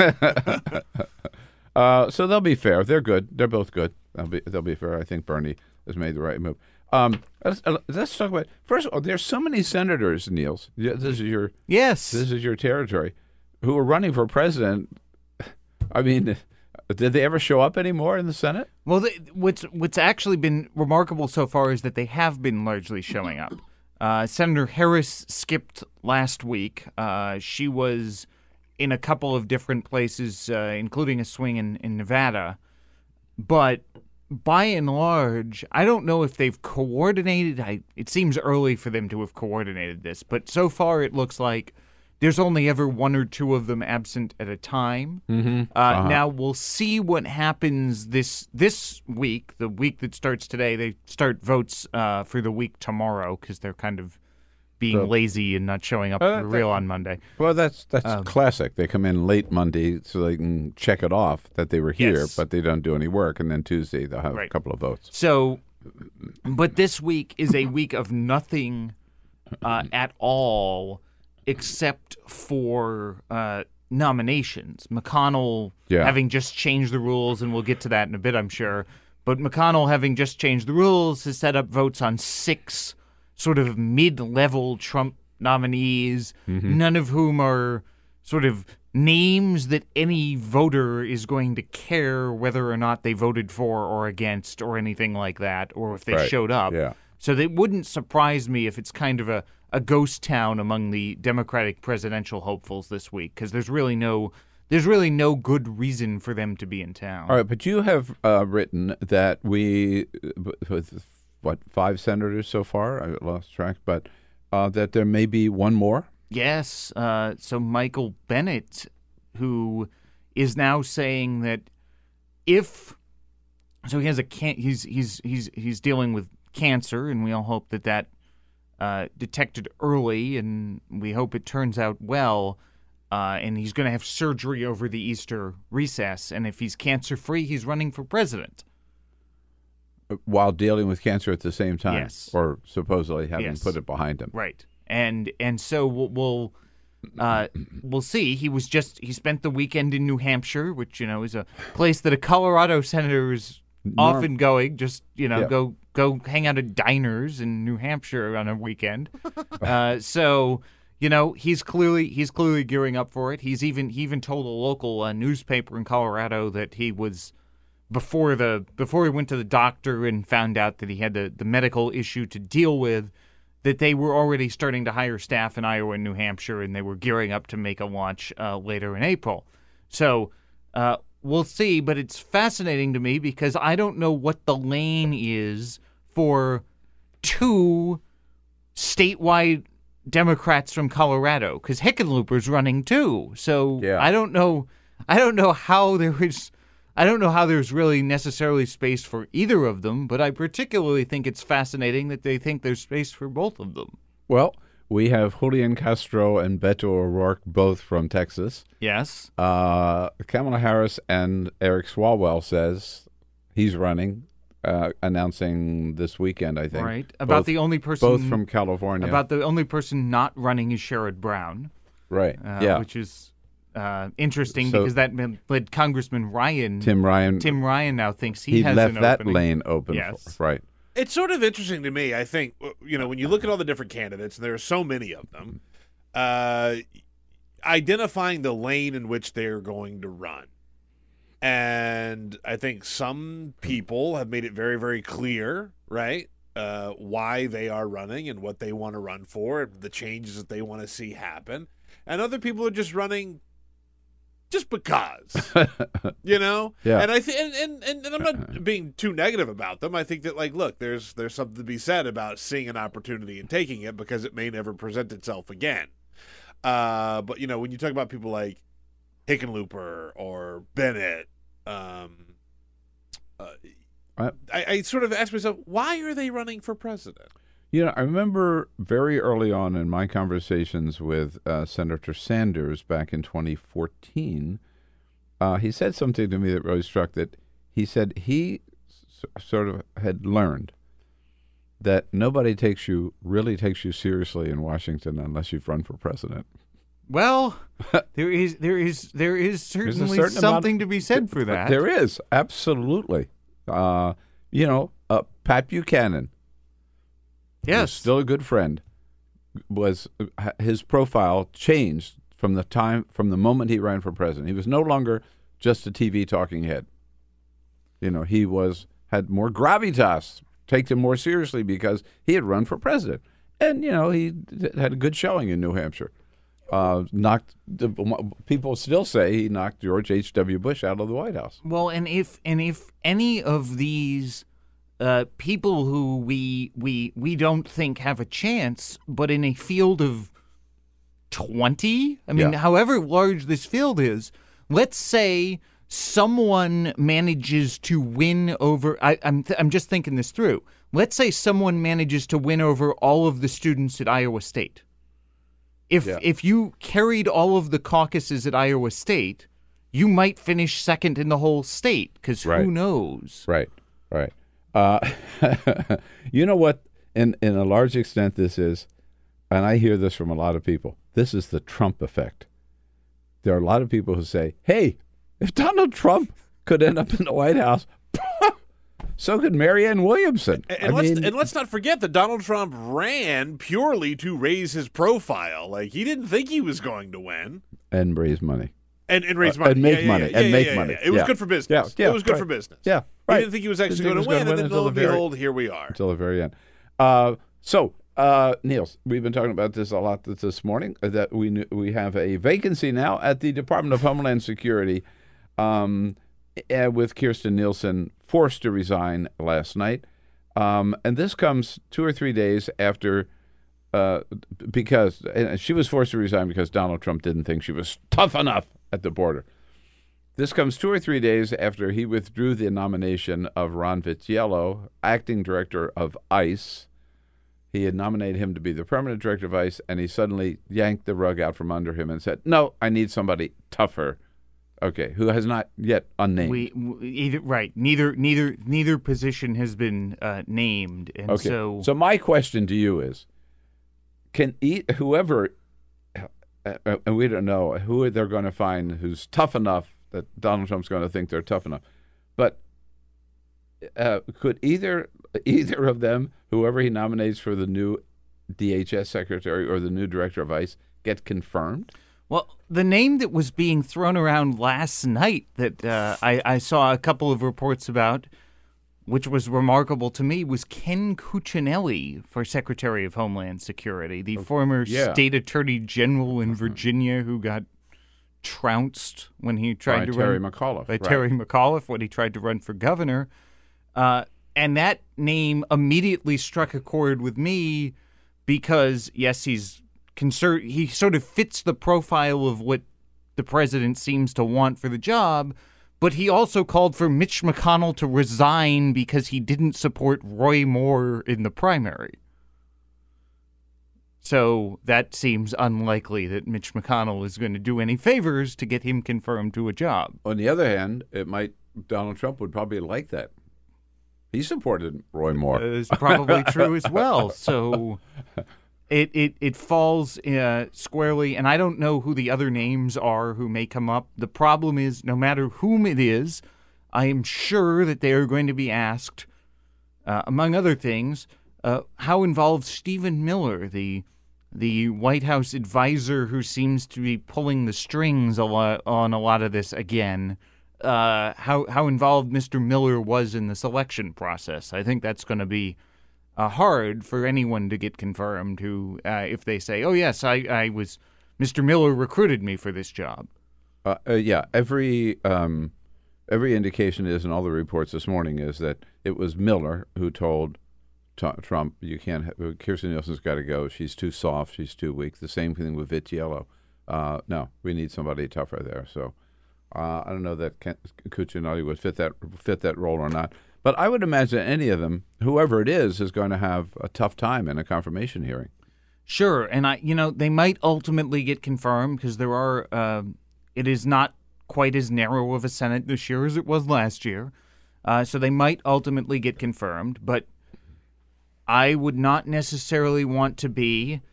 This is the time where we actually say Martha McSally, unlike a few minutes ago where we didn't say Martha McSally. Sorry. When Martha McSally has to vote, who is up for election, I guess, again, because was appointed, so she's on the ballot again in 2020. If I'm her, or if I'm Cory Gardner in Colorado, this is the kind of vote that gets very difficult if your vote is necessary, which may leave us once again wondering what Susan Collins is going to do, which feels like where we are every 2 weeks. It's America's favorite new game show. Yeah, exactly. So you alluded to, and I did want to ask you about, Mitch McConnell has changed the rules yet again in order to make it easier to confirm judges, right? They can debate now just 2 hours instead of 30 hours. Yes. So for district judges, the lower level judges, there's only going to be 2 hours of debate. The same is true for a whole assortment of lower-level administration So here's positions. my question. They've already confirmed, you have told us this several times, right? They've already confirmed more federal judges than ever before in history. So what's the complaint here? The complaint is delay.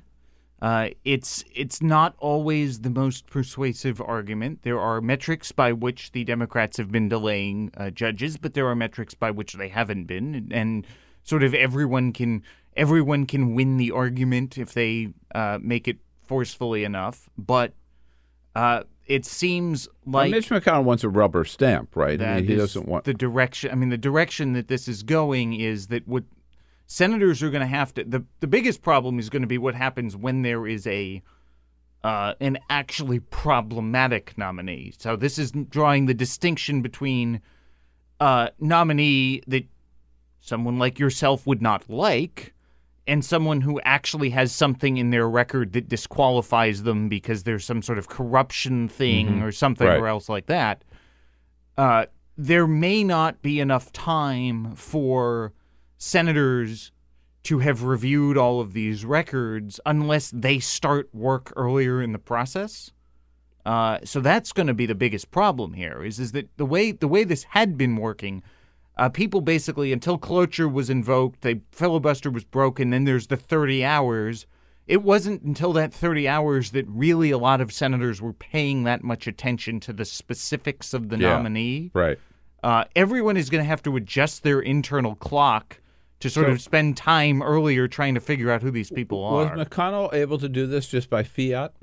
It took a majority vote of the Senate, so he got almost all of the Republicans on board in order to do this, but they did it. But they rammed it through with a simple majority. The naysayers in his caucus were Susan Collins and Mike Lee, who is a very conservative senator from Utah, but sort of has a different view of the role of advice and consent, probably, from a lot of people who are around now. Is the filibuster still in place? It still exists for legislation. It is effectively gone, and now really effectively gone for nominees. For nominees. Yes. Nominees to Basically anything, either Supreme Court, the cabinet. The number of hours is a little different, but basically filibusters as we used to know them for the last several decades do not exist anymore. Right. So the whole idea of the nuclear option has come and gone, right? Yes, we're pretty much, until we go to legislation We've been now. nuked, right? Yes. And nobody really did anything about it, right? Right. I mean, and everyone, it sort of became mutually assured destruction, and everybody just destroyed everything. Is this McConnell's up this year? Yes, correct? he is. Right. Yes. So is there? We were talking about this the other day with someone. You know, with Nancy Pelosi, Speaker Pelosi, Democrats now control of the House. They're moving a lot of stuff, right? Gun safety, voting reform, Medicare for all, you name it. There's a big, aggressive agenda. Is there any legislative agenda in the Senate? The short answer is not really. You know, if there were to be some sort of big if that mythical infrastructure deal were to come to pass. Is this Infrastructure Week? It's always Infrastructure Week. You know, so if there were some kind of big bipartisan agreement, if Pelosi and Trump got on the same page about something, McConnell would have plenty of floor time for it. But I don't see a scenario in which the Senate on its own will be initiating anything. The only thing they may initiate is the only thing that they may initiate is the Higher Education Act is up for reauthorization, and Patty Murray, the Democrat from Washington State, and Lamar Alexander, the Republican from Tennessee, who lead that committee, are working on a bipartisan deal that might be even acceptable to Pelosi. But barring anything like that, the answer is no. Right. Well, and what's ironic about that or whatever is that this is the year in between elections when we know they'll get nothing done next year because everybody's going to be consumed by the presidential election. So this is the year in between when they're supposed to get things done. Yes, and right now we're still not even sure if they're going to be able to come up with budget cap numbers. Remember the days gone by of the sequester and the Budget Control Act and all that stuff? All that stuff is still on the books, and oh, by the way, it kicks back in later this year. Well, that'll be one in September, I guess. Yeah, right? So we have a cliff. Oh, God, another one. All right. Well, they'll just shut the government down, maybe. Niels, it's great to see you. Thank you. Thank you. They're coming in today. We'll let you get back on the job at rollcall.com. And that is it for this Monday. Have a great day, folks, and we'll see you tomorrow. This is the Bill Press Show.